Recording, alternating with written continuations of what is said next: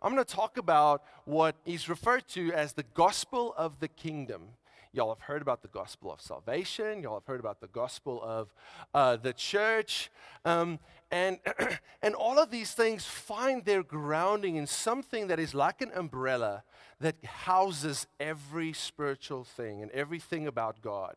And that is the kingdom of God. So when we look at the world and we see its struggles, its brokenness, and it often reveals our own inadequacies to us, right? And that's why it's so scary, because we understand intrinsically that we cannot fix this world. We try our best, but we know that, hey, at the end of the day, this world is broken for a reason, and we're it. To heal this world, you're probably going to have to take us out of it, because we are broken. We are not perfect beings. And a lot of what we see, and most of what we see, in fact, that happens on earth is by virtue of human decisions, human actions, right?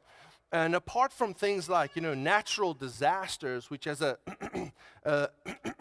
different origin, and that origin being the broken actual physical world that we're living in. Some insurance companies call it acts of God, but let me tell you, God has nothing to do with it. It's just this world that is under a broken condition, that things don't fire correctly when it's supposed to do, and that's causing a whole lot of havoc in the world. And it's all a result of actually human interaction with the earth. And we're going to look at today just a little bit about all what I'm mentioning today to help us come to this one understanding that God's kingdom is the ultimate message that Jesus came to bring.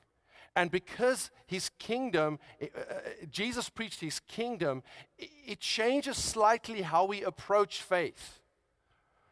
It's not just about belief. And we're going to look at that for a little bit today. Despite the reality, though, of the world that we live in, I want to tell you that there is a lot of hope. Because not only is there a God who truly cares for us, this God heals our brokenness. He is not aloof. He's not distant. He's actually actively involved in our lives. He heals our brokenness. And not only does he heal us, he also gives us the power to actually bring transformation to this chaotic world. As overcomers and as influencers. And I believe this was the original message that Jesus preached.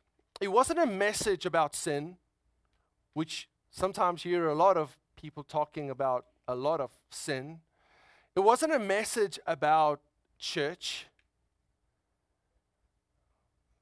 It wasn't a message about different denominations and who's right and which one brings you to heaven and which one don't.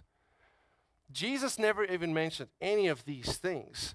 Jesus' message was about a kingdom that would be established on earth that will enforce God's will and God's way on this planet. And we understand from the rest of Scripture what God's will and God's way is, the fact of salvation of mankind, the fact that he desires us to walk according to his principles and precepts. That is his will and his way. But ultimately, if we don't understand the uber concept of the kingdom, we will be drifting and other things become central, and you start focusing on messages that really wasn't supposed to be the central message and the central advance creed of the church. God's intention was always a kingdom that saves us and then through us takes dominion over this planet. And we're going to talk a little bit about what that means. So it's called the message of the gospel of the kingdom of God. The gospel of the kingdom of God. Now, just so I can somewhere preach about other things, I want to explain this as well. We're going to preach about other topics. We have been preaching about a whole lot of topics. But all the topics that we preach on are effectively under categories of the kingdom of God. It talks about the nature of the kingdom of God, the character of the kingdom of God. It talks about the practices of the kingdom of God, the values of the kingdom of God. And every time we speak and at least in our church, we talk about discipleship, we talk about spiritual growth and moving on to maturity. We talk about serving God in our workplaces. All of that falls under this intention of God wanting his kingdom to come and rule. Because where his kingdom rules, order is established. You see the pattern in Genesis, in the creation account, and it doesn't matter what you believe about that account, the fact is that it shows how God brings order out of chaos. Where God's will and God's ways comes and enforces on this physical matter that we call earth, it creates order out of chaos. If you need a little order in your life right now, what you need is the kingdom of God. You need God's way and God's will to come and preside over your doings, right? And so we've spoke about a lot of topics, but they're all basically a part of this idea of the kingdom of God. Sometimes messages become a distraction, and they become so much of a focus that they literally skew us away from the original intention and the original direction, if I can call it like that. And so when I was writing this, I misspelled a word. And it just really helped me. It showed me how misconstrued sometimes we get. I said, God heals our brokenness. But when I spelt it, I literally wrote brokenness, right? And I thought to myself, wasn't that a message that for a good decade just dominated the church's mindset? It's all about prosperity and all about money. And even though in the kingdom of God, there is a place to talk about, but God's perspective of it, which truly and actually is more an attitude of generosity than it is prosperity, the church got so sidetracked with this for a while that we literally lost our mission. We lost the fact that there were people going to hell, and we weren't really preaching the gospel of the kingdom that shows them how to make their lives right with God. We only talked about this, and so it is so easy that one of these subcategories can become the central message. And when it does, it literally redirects our intentions away from the true intention of God's kingdom, which is to come and reach the objectives of salvation and creating the kind of order that he wants to create in this world. So we will talk again in the future about other messages, but what I would love for you to understand is that this is the main message that Jesus came to bring. Jesus did not come to talk about church and to talk about religion. He came to talk about his kingdom. He came to talk about how he will restore the right things on earth, how he will correct what we have broken. So let's look at some scripture references. Mark 1 verse 14 to 15 says the following. After John was put in prison, Jesus came to Galilee preaching the gospel of the kingdom of God, saying the time is fulfilled and the kingdom of God is at hand. Repent and believe the gospel. Now, the word gospel is literally a word that just means glad tiding. It's a proclamation of hope. That's what it is. And there can be gospels of any kind of thing, you know. And we've been told a lot about the gospel of salvation, right? How you get saved. But what we didn't realize was that wasn't the actual only intention. It was almost a part of the bigger intention, which was for Christians to not just be saved so that they one day can go to heaven, but actually Christians can step into the original order that God created when he created man. That was God's intention. He wanted us to restore that place we had in him, so that we might continue the original job that he gave humankind. And that was to cultivate this world according to his pattern, to develop this world, to advance technology, but all for the purposes of reproducing the pattern of his kingdom on this physical real estate. God had an incredible moment in humanity's history where everything worked according to his design and his intention. And from that, we see some important things that we need to heed because it is relevant to where we are now that we have made ourselves submitted again to God's rule and God's kingdom.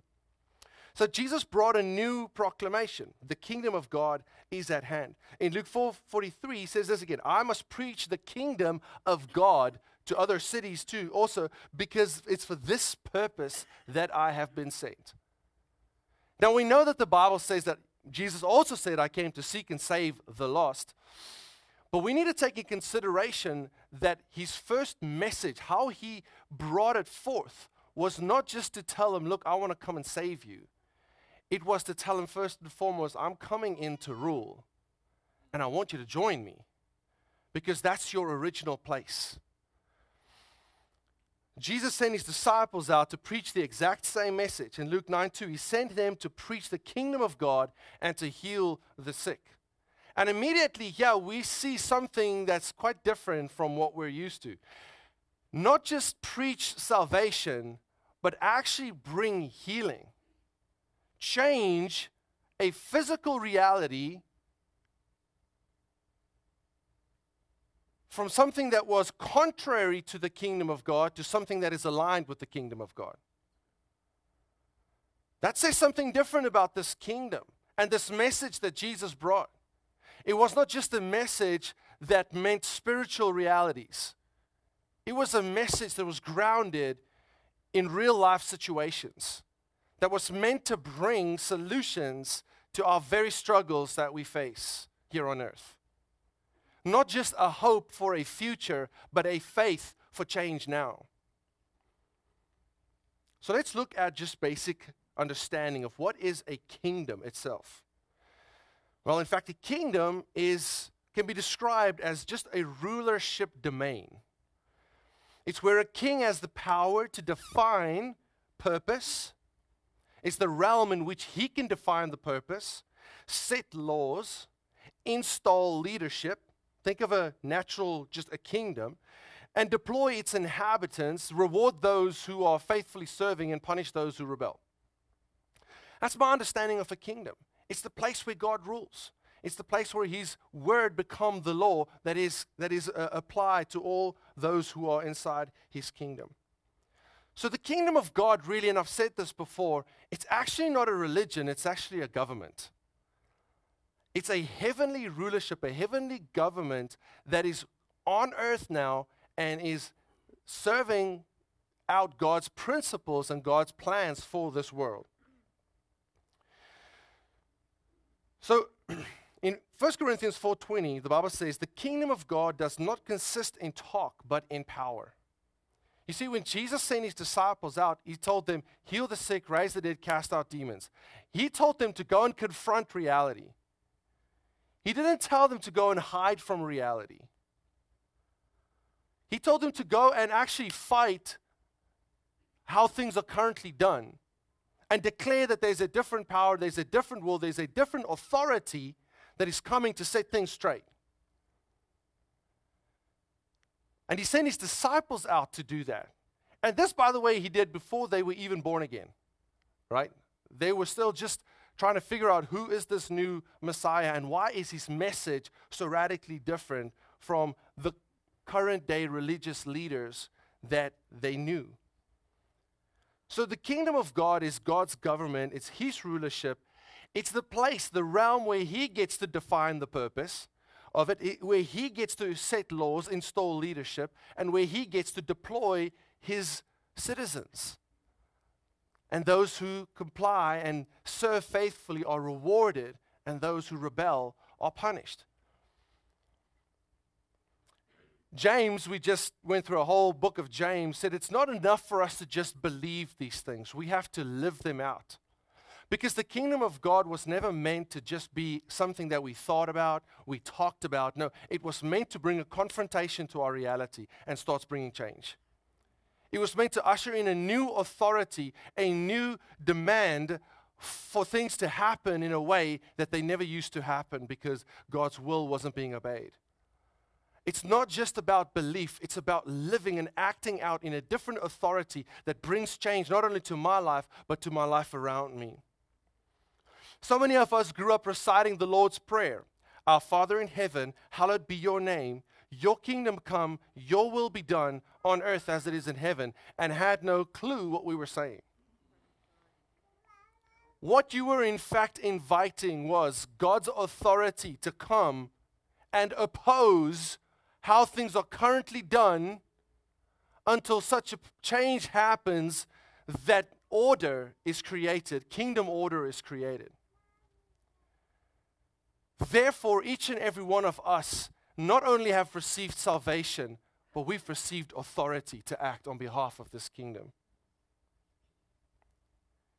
When you read the Bible and you read the kingdom of God, the kingdom of heaven, many of us just think that. We think, oh, it's heaven.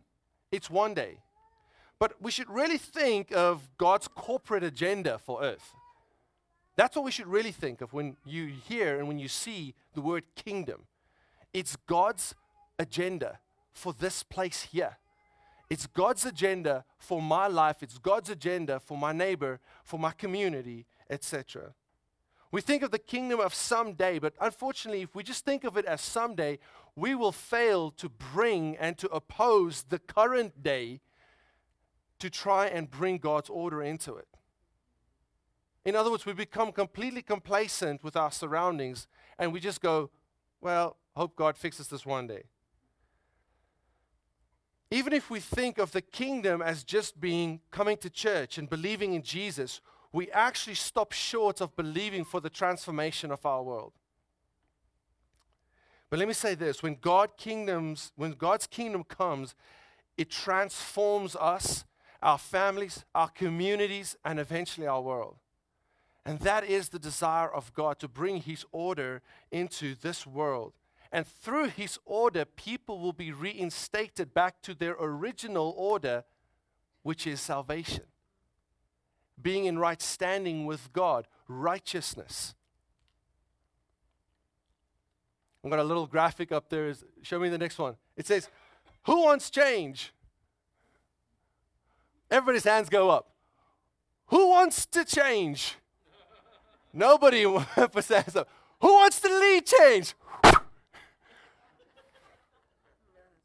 Unfortunately, that is the state of the church in many ways.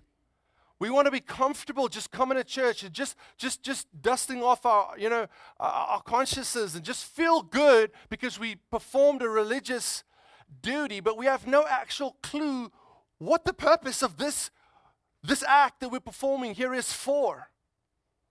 You see, this forms part of a greater plan, a greater strategy. That each and every one of us sitting here would realize the authority that's been given to us to affect God's kingdom change in our world. This here is not for soothing conscience. Jesus soothed conscience when He said to you, there is no longer any condemnation for those who are in Christ Jesus. You don't have to perform religious acts to soothe your conscience. Your conscience is dealt with in Christ. No, this has to be for something different. Somewhere in the Bible, I didn't include that scripture, it says, you will be for me a kingdom of priests. What does that mean? It means that we are meant to worship God. That's one of the reasons why we are here. We are here to worship God. Let me tell you, some people might think that the singing part is just how we start the service. No. It's fundamentally how we are to act within this service.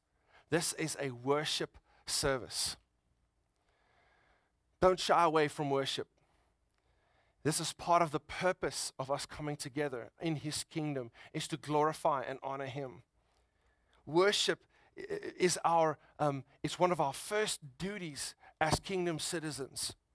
But the second thing is we come to be equipped. We come to be empowered.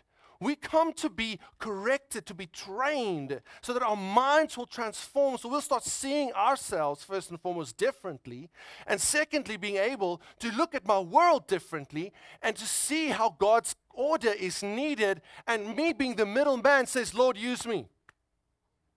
Use me to do it. I'm willing. I'll put my hand up.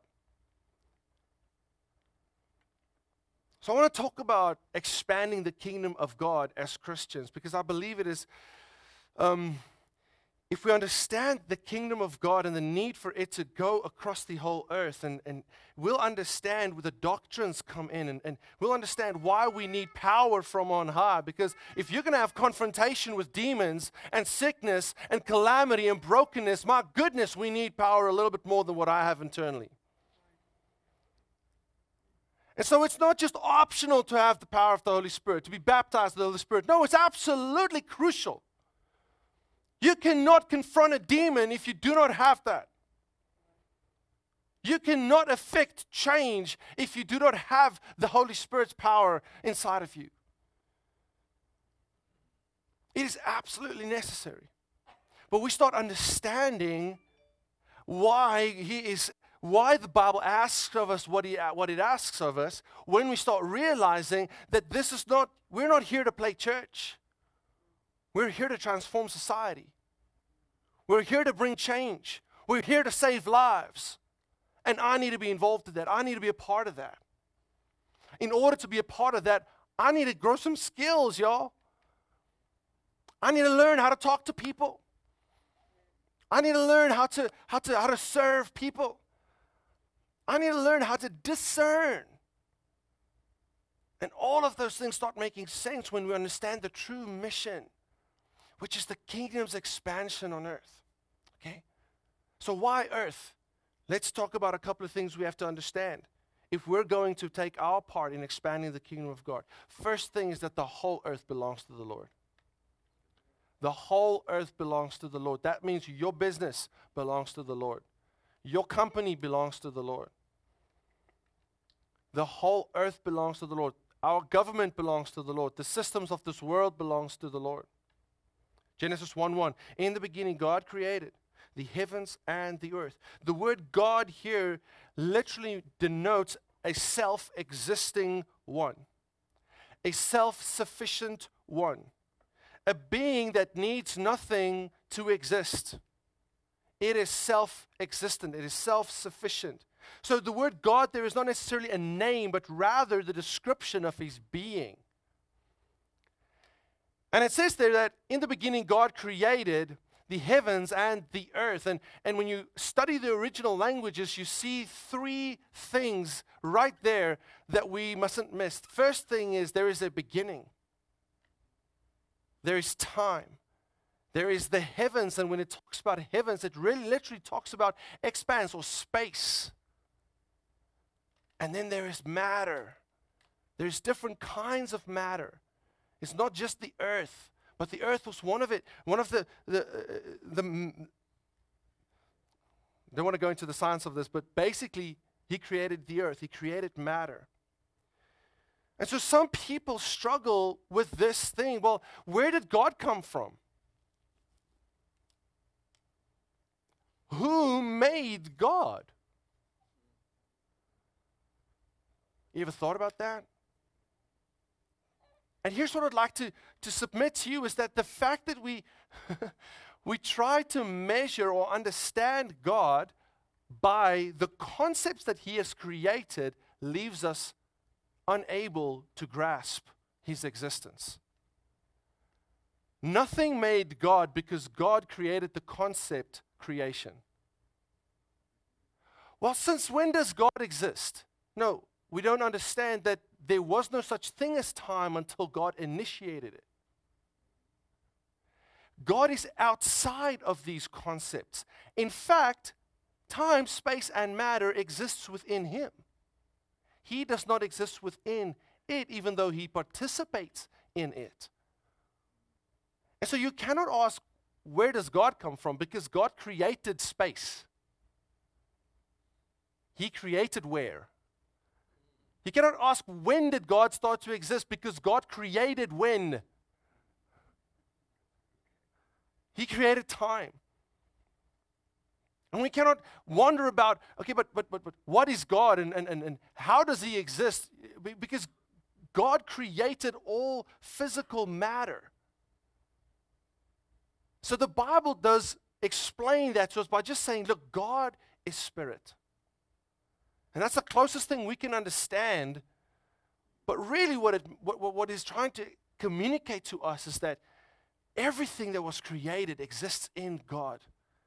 And so it's futile to ask the question, where does it come from? Because it does not make sense in his existence. You see, he created when, he created where, and he created what? And all of those things exist within him. And because everything exists in him, and he is the origin of everything, the initiator of everything, literally everything belongs to him. And because it belongs to him, it is within his realm of dominion. He gets to define it. He gets to say how it works. He gets to set the limits of it. He gets to put the stars in place like we read in the Bible. He gets to define the laws of nature. He gets to, and thinking of the laws of nature will just absolutely blow your mind if you start studying deeply enough how absolutely finally the universe's laws of nature had to be tuned all in relation to one another to create a habitat that is even able to accommodate life. And none of these things can be taken away and you still have a little bit of life. If you had 7 out of 10 of these conditions in place, then life could begin and it would develop the rest. No, it's like 10 out of 10 is the minimum standard necessary for it even to be able to start. Think of all the laws of nature. If even one of them was just a teeny bit off, it would throw the whole system in such a tailspin that life would not be able to exist. And so we understand from that there had to have been an intelligent mind behind the creation. It couldn't have come by, but just random chance creations that slowly but surely developed because you had to have everything in place for anything to happen. Somebody had to set that in place for anything to even be possible from the beginning. This universe belongs to God. He gets to define it, and He set it in place in the way that it is operating right now. That means that He gets to define the purpose of it. And we get to discover that purpose. And science is the beautiful, beautiful, beautiful discipline of discovering what God has placed in nature and how it works together. And it all just glorifies God if we understand it correctly. 1 Chronicles 29 verse 11 says, yours, Lord, is the greatness and the power and the glory and the majesty and the splendor of everything in heaven and earth. It is yours. Yours, Lord, is the kingdom, and you are exalted as head over it all.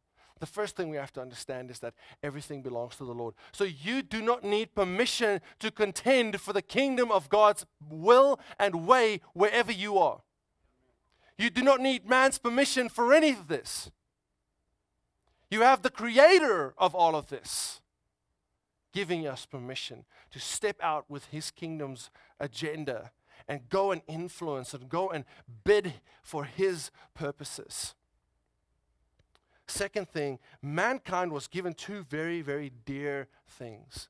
The first was a relationship with God, and the second was responsibility of earth.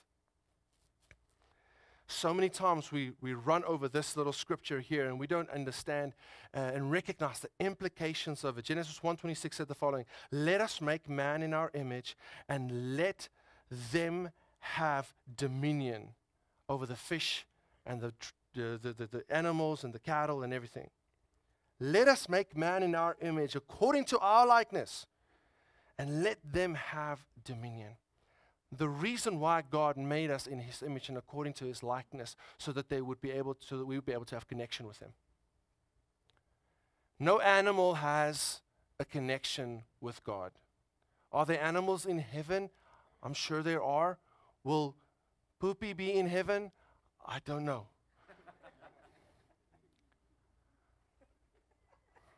That was the best animal name I could come up in the moment, all right? Shut up. Let me be. I almost said Chucky, but Chuck sits here. I can't take his name in vain like that. I don't know if your dog will be in heaven. My guess is, close your kids' ears, my guess is no. Because they were not created in the image of God according to His likeness so that there would be a possibility of a connection with Him. But we were, y'all. And so God created us that way because He desired us to be able to connect with Him. He wanted us to have a relationship with Him. But then the next part it says, and let them have dominion, makes a massive shift in God's approach to creation up until then. Up until then, He was the authority. It said, He said, let there be light, and there was light. Every single word that God said was law, and it happened. Up till then, God was the absolute ruler, and nothing happened that He did not want to happen. And it happened exactly the way He wanted it. And when by the end of it, He declared everything to be good, very good. And then God says, let us make man and let them have dominion. And right there, God instates man as an authority on earth. And God does not say in that minute, let us. I mean, He already said, let us make, right? So why would He not say us if He didn't mean us? Let us make, but let them have dominion. God says, y'all know what? I gave this to you. This is your gift. I want you to cultivate this earth. I want you to make something beautiful of this earth. I'm giving you the opportunity to take what I have started here in the garden and to expand it over the whole earth.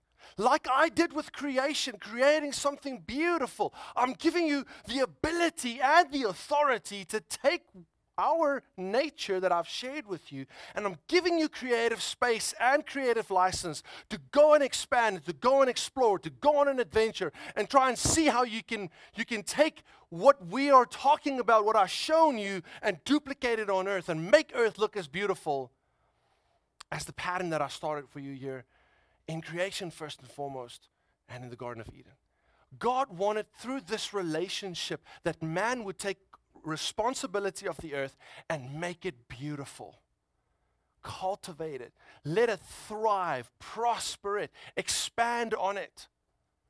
Grow more humans and have all of them be in this beautiful relationship with God and carry this amazing responsibility of making basically the relationship, the family that's forming, and the family that is ruled by God become the defining factor for how things will look on earth. It was because of love that God created man. But then He gave him dominion and says to him, you have the responsibility of ruling over this creation.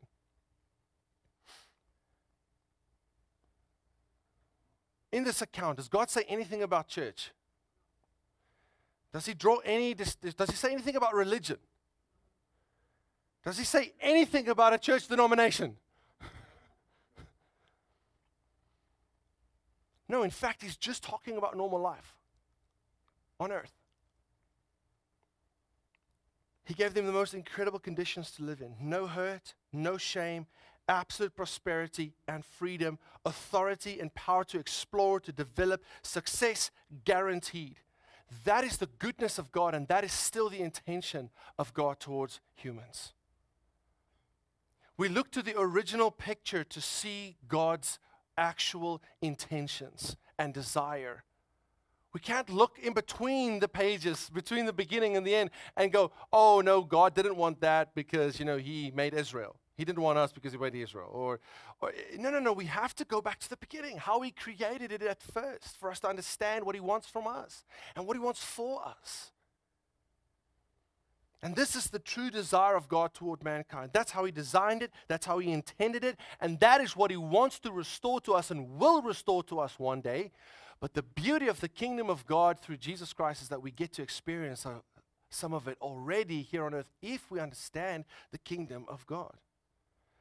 So this must have been amazing, must have been free, must have been intriguing, like learning about everything that God had created and the adventure of what lied ahead. And it must have been so amazing.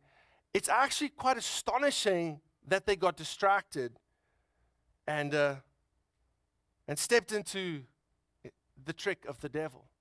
The only thing that I've kind of how I figured was that I think they were in the wrong place.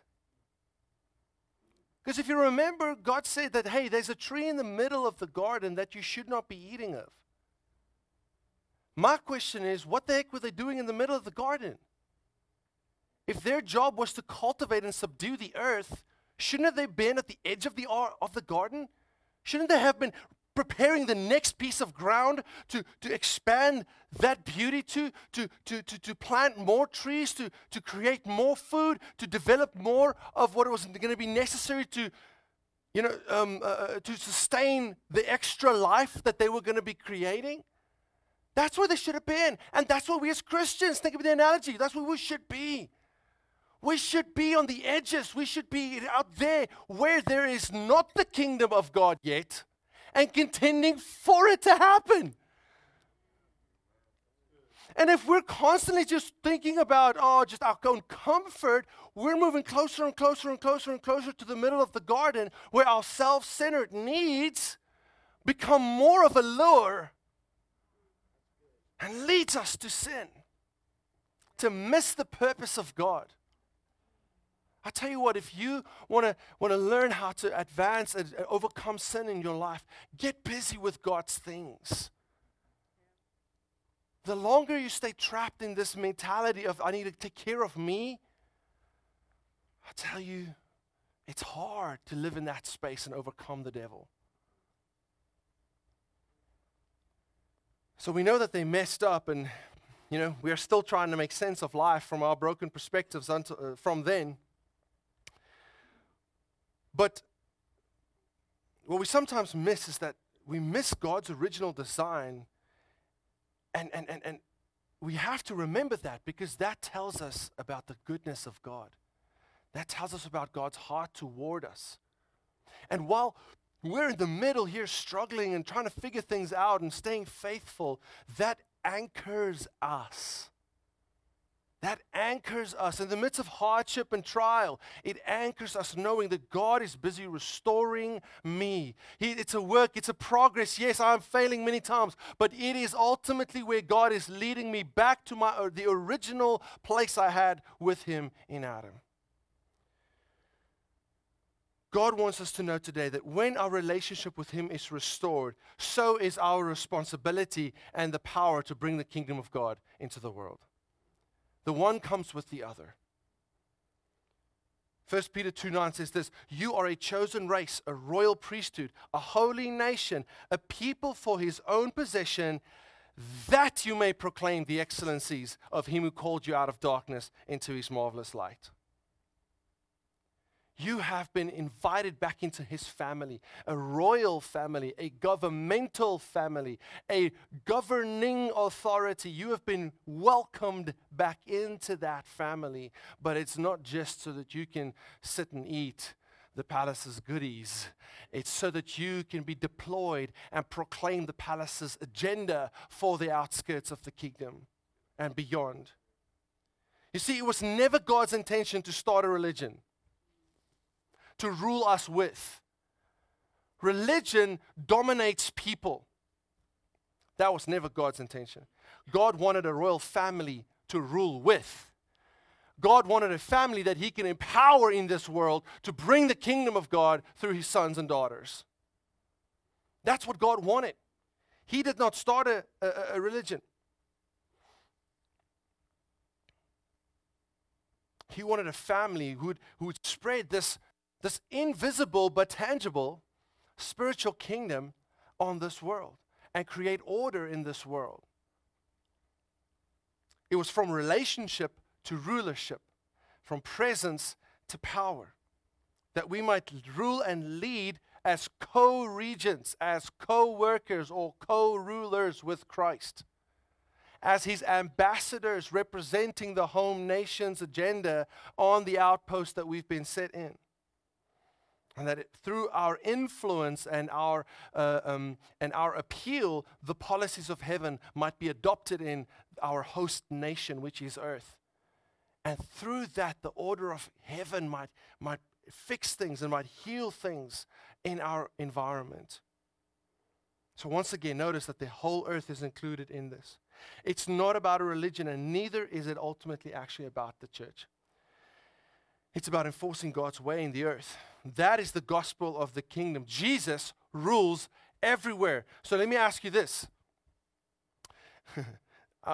I said to you, that's everywhere spelled family, economy, government, religion, education, media, celebration, sport, everything. That's how you spell everything. Jesus rules everything. And He wants to be involved in everything. We've created such a dichotomy. We've created such a split between what we perceive to be sacred and secular.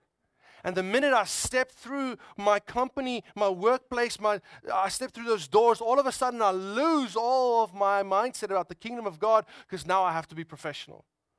And Jesus don't belong here. No, those are the things for the church. Leave church out of this. Let me tell you, that's why the kingdom of God is not equal to church. The kingdom of God is way bigger than church. The kingdom of God includes your business plan, your workplace, and Jesus wants to rule there. It includes everything. And until we as Christians truly understand this, we will stop short of transforming society. We will stop short of letting God change us. Why? Because I'm saved. Why should I change? What else is there to do? My goodness, there's a whole world to save. There's a whole world to change. There is a whole lot of chaos and order that needs to be sorted out. And what does the Bible say? The earth, everything is groaning and crying out for the manifestation of the sons of God. Who are the sons of God? It's the ones who understand the kingdom of God. Who understands that I'm not just here for salvation one day in the great by and by, but I'm here to bring transformation to my environment. I'm here to make sure that my environment reflects the kingdom of heaven. As you start doing that, your employees start feeling, man, this is the best workplace ever. Their life starts changing. They create stability for them. They can recover from whatever things that they've been struggling with. As you do that, you start seeing how people's lives become, peace comes back to them. You start seeing transformation happening. And chaos is replaced with order.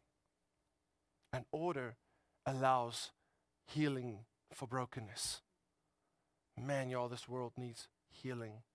We all need healing for our brokenness. But until the kingdom of God comes, it's going to be a disappointing letdown. Because it's only where the kingdom of God's principles is followed that the kingdom of God's product is produced. And your and my job is to learn what the kingdom teaches for each of these realms of influence of society. How am I supposed to live as a kingdom citizen in the realm of government, education, business, media, entertainment, sport? How am I supposed to live and model the kingdom of God, the authority of heaven in this arena? So that I might myself mimic Him, but I might influence my environment to become and start changing like that as well. 2 Corinthians 5:15 says the following: He died for everyone, so that those who receive His new life will no longer live for themselves. Instead, they will live for Christ, who died and was raised for them. Too many Christians are still just serving their own purpose. Still just following their own dreams. And it's because of we allow the ideas of the kingdom of this world to tell us what is good and what is proper. Let me tell you, what is good and proper in the kingdom of God is that as Jesus offered Himself up for us, that we would do the same and ask Him not, Lord, what all can you do for me? But Lord, what is it I can start doing for you? How can I, within my current circumstances, start being an influence for your kingdom? Y'all, this isn't optional. Yes, chapter 5. It's not optional. This is fundamental understanding of what it means to be a kingdom citizen. I'm not part of a religion, y'all.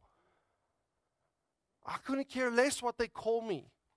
That's why the disciples weren't all too hung up when they started calling them Christians. In fact, the word Christian was a derogatory term. It's how they mocked the people. First, they were called the people of the way. And then they would start being called Christians. Look, I don't care what they call us. Like people sometimes ask me, what kind of church are you? I want to say, we're just the church of the kingdom of God. But that sounds weird in today's society, so I can't even do that. But they want to put labels on you. They want to, so you're a premillennialist, Pentecostal, apostolic, blah, blah, blah, blah, blah. I'm like, come on, people. Here next to me is somebody who's heartbroken. You know what? I'm just going to take care of him while y'all try and figure out labels. I'm just going to love on this person right here and help them see how God's goodness wants to restore their lives back to normal, back to thriving, back to authority, to then go and live in victory and then go on to the next. I don't care about labels. I care about the kingdom of God. Jesus never came to establish this thing of the church and how it all, but he did institute a local church government. I believe in the local church. Why? Because it's the best model of the kingdom of God. It has authority, it has structure, it has leadership. That's the kingdom of God. Don't tell me you're a part of this global body of Christ, this thing that has nobody's leading it. And tell me, no, Jesus is leading this. No. Jesus gave mankind the authority to rule on earth. And he uses human structure, redeemed by his grace and his perspective, to guide and govern and lead his kingdom advance on earth. You have to be a part of a local church. You don't have to be a part of this local church, but you have to be part of a local church. I heard something about how it's like, sometimes people love to listen to celebrity preachers. Sometimes I do too. And because truly they're great preachers. But here's something they're not and can never be. They cannot be your pastor. Let me tell you, the game of life is won at a local church level. It's won at a local church level. I have myself some favorite celebrity preachers. But if I need a pastor, I go to an obscure person in an obscure town in South Africa to pray for me. Because he knows me. So that celebrity preacher might love you. He doesn't know you. That's why God needs us to be in local churches and why we need to understand the function, the proper structure, the proper position in a local church. Because it models kingdom structure, kingdom order, kingdom authority. And hopefully you're in a local church. This one we try as much as we can be servant leaders that does not lord anything over anybody, but tries with the appeal of Christ and the wisdom of Scripture to motivate us to spiritual growth, to motivate us to change. So we can eventually get to that place where we will all lead change. But here's the third thing we have to understand. A kingdom has borders. And entry is at the king's mercy. The problem with the kingdom is that we're not automatically in it. We're definitely not in it simply because we were born in a Christian family. We're definitely not in it simply because we're a member of some denomination. See, after Adam and Eve sinned, they were banned from God's holy kingdom, which they immediately regretted their action, right? Immediately regretted it. They tried to fix it immediately. And since we are all descendants of Adam and Eve, we carry the same two conditions that they had. Number one, we are excluded from God's kingdom naturally at birth, right? And the second thing is We all desire to be in it.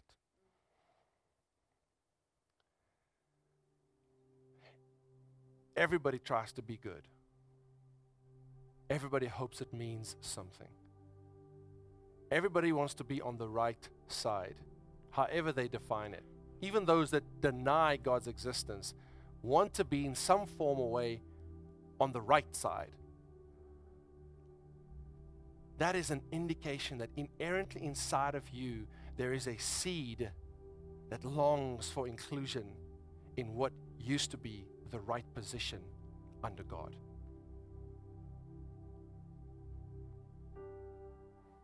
Romans 3:23 says this, all have sinned and fall short of the glory of God.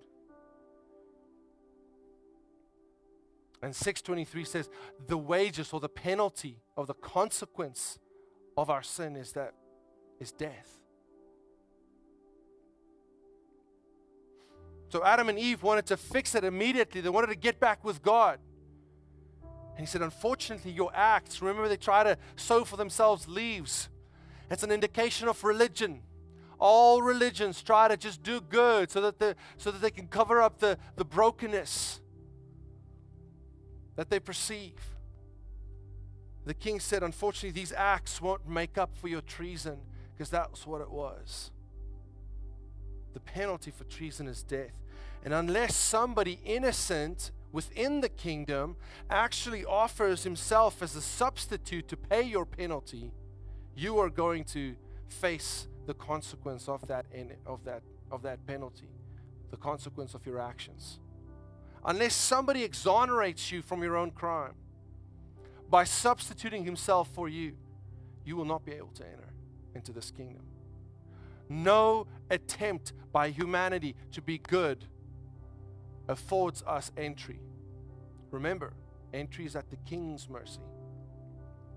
And he says, goodness, human goodness, will never suffice. Never, never, never, never, never. And for some of you, this might be shocking because you have hoped that your life up till now have been a balancing act, and you have tipped the scale to being good enough so that one day maybe, God will look kindly upon your request to enter. Let me tell you, the best efforts that you've made, the Bible describes as a filthy rag that is only good for throwing away.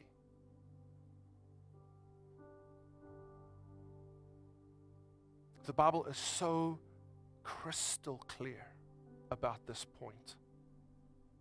Your good attempts cannot get you in heaven, cannot gain you entry into the kingdom of God. This is why Jesus came, y'all. Jesus came to create access into the kingdom again. Because no one could enter by their own attempts to be good. And therefore no access to the kingdom existed.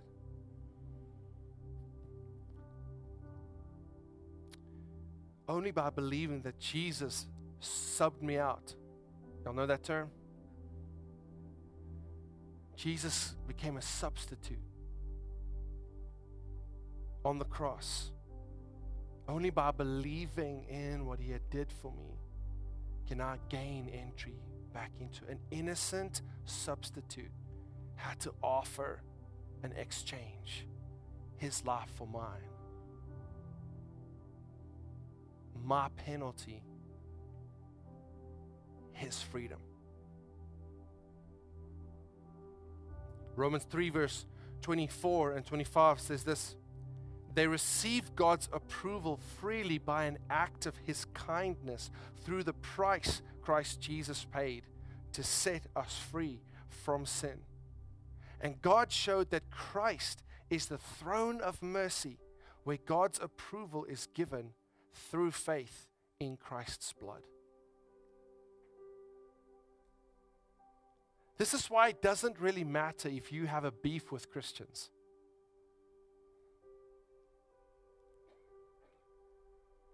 Some people use that as an excuse for why they don't want to serve God. Christians are hypocrites. I agree.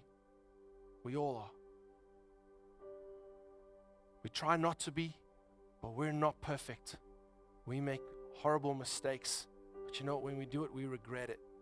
Because the Holy Spirit convicts us so bad on the inside. And we suffer with pride so much that we so often just neglect to go and admit our mistake. Let me tell you guys, the most beautiful thing for an unsaved person is if you as a Christian can come and admit your mistake and ask Him to forgive you. Don't be afraid to humble yourself in front of a non-Christian person or a person that is angry at Christians. It's okay. You'll be okay. They will see something different in you. But if you're struggling to believe, I want to tell you this, that it is not even an issue if you have beef with Christians. Why? Because it was never about proving moral superiority.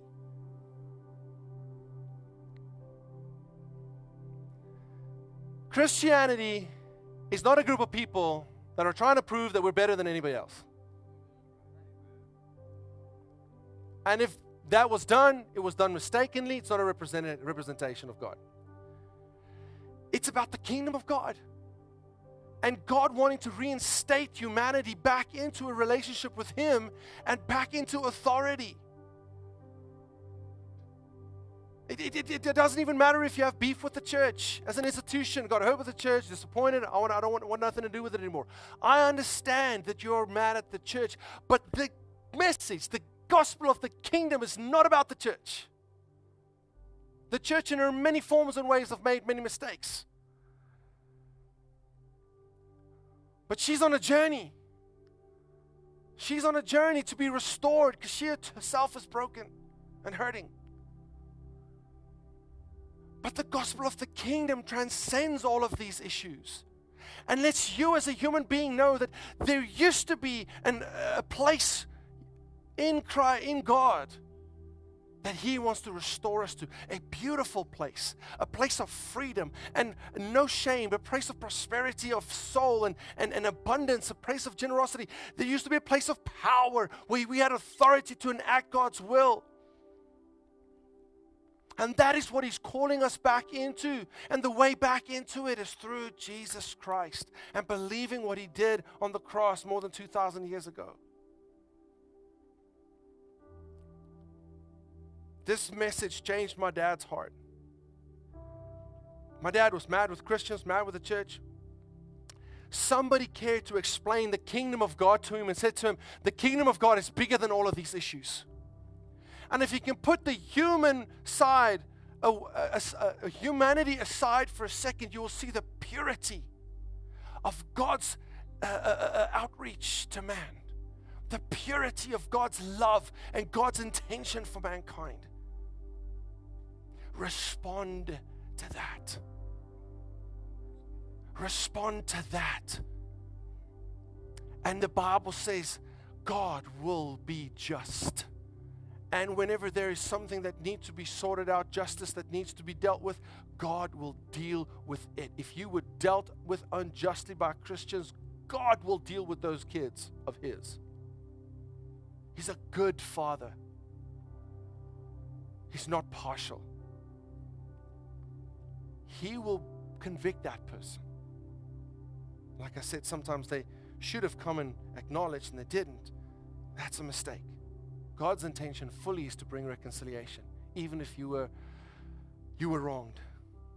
But that's the beauty of this. Romans 5 verse 8 says this, Christ died for us while we were still sinners, and this demonstrates God's love for us. Since Christ's blood has now given us God's approval to enter, we are even more certain that Christ will save us from God's anger. The consequence of us sinning. And lastly, Ephesians 2:4, but God is rich in mercy because of His great love for us. We were dead because of our failures, but He made us alive together with Christ. It's God's kindness that saved you. God has brought us back to life together with Christ, and He has given us a position.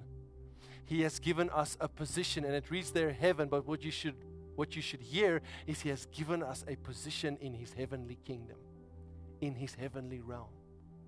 You have become a child of God. And you're part of the family of God that has a plan for this world. Everything belongs to God. If you're a Christian in this place today, you need to know everything belongs to God. Everything. Jesus wants to rule in everything. He wants you to influence wherever you go. He has given you relationship, but He's also given you His responsibility. We can't just, that's why when people say Christianity is not a religion, it's a relationship, I go, it's half of it. It's a relationship and a responsibility. It's not a religion, absolutely. But it's a kingdom that is found upon relationships, but also a plan to bring God's goodness back into this broken world. And you and I get to be involved in that if we're in the kingdom. Let's all stand and pray. I want to ask some of you here a question. Can you say with confidence that you are in the kingdom of God? Knowing full well that none of your own efforts will ever be able to, no matter how many of them there are, to gain approval for entry into God's kingdom. What then do I do? How can any person be saved? That's the beauty of Jesus. And why we all have placed our full trust and dependence on Jesus, not on our own goodness, to enter into God's kingdom. And so can you. So can you today. God wants you a part of His kingdom desperately, so desperately, that He would become a man Himself and die a horrific death on a cross in order to pay a full price, a full penalty for all of us. And here's what we have to do. Acknowledge that we have missed it. Believe in Jesus Christ and confess that He is our Lord and Savior. It's very easy. It's A, B, C. Acknowledge that I'm not a Christian. I am a sinner. I have missed it. I am outside the kingdom of God. Believe that Jesus died for my sins. And C, confess that He is my Lord and my Savior. The Bible says if you do that, a miracle will take place in your heart and you will be reborn, which gives the second way of getting to the kingdom of God. It's by birth. That's why we say we're born again. By virtue of God's approval, it is like we have become citizens of His kingdom again. Let's all pray. Heavenly Father, I just thank You for the gospel of the kingdom that has made Christianity make so much more sense to me, God. That has grounded all the doctrines in Scripture and the reasons, the why behind all of the things that we as Christians are to get into, to grow toward, to become mature for, God, that Your kingdom will come in the earth, and through that people will be saved and this place will be transformed. Lord, but I pray right now that that would become a reality for us here today. Father, if it just ends up being another talk, Lord God, the kingdom of God isn't manifesting. And so we're praying that Your kingdom will come right now in people's hearts. That people will be convinced of You, of Your love and Your goodness, God. And that they might make a decision today to say yes to getting to know You. To saying yes to accepting You as Lord, as King, as ruler of their lives. Knowing full well the goodness of God as reflected in these scriptures that we've studied here today. If that's speaking to you as a person, if you have yet ever to say, Lord, I believe in you. And I believe what you did on the cross to give me entrance back into your family. If you have yet to make that declaration, I want to invite you to make that declaration here with us today. And so I'm going to lead you in a prayer. And I'm going to ask everybody here to join me in that prayer, even if you've prayed this prayer over and over again. We're going to pray it out loud together. And as we do, you pray that prayer, even if it's for the first time. You pray it sincerely from your own heart. And God will meet you where you're at. You ready? Let's pray it. Heavenly Father, I admit that I've sinned, that I'm excluded from your kingdom under penalty of death. Lord, I need a Savior. And Jesus, today, I choose to trust what you did, that it paid my penalty and exonerated me from my crime, so that I may be included again. So I confess today, I believe in you, Jesus. You're the Son of God, and you rose from the dead to create an entry for me. Father, I believe in you, and I accept you as my Father. Holy Spirit, I welcome you to come teach me and to lead me in the way of the kingdom. I pray this in Jesus' name. Amen. Amen. Glory to God.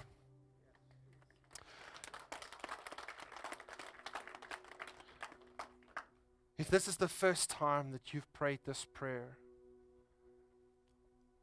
not only did something significant take place on the inside of your heart, which now the Bible says provides a seal for the day of redemption. In other words, it gives us assurance of our salvation. Why? Because I don't have to wait till the end to see if I tip the scales right. I know right now that Jesus tipped the scale. And because I trusted in Him, I'm included in it. Amen. And so that gives you incredible assurance that you walk out here being right with God. And the second thing, that you are now being summoned by the King to report for duty, y'all. Come on. You are given authority to go and contend for His will and His way in the world out there.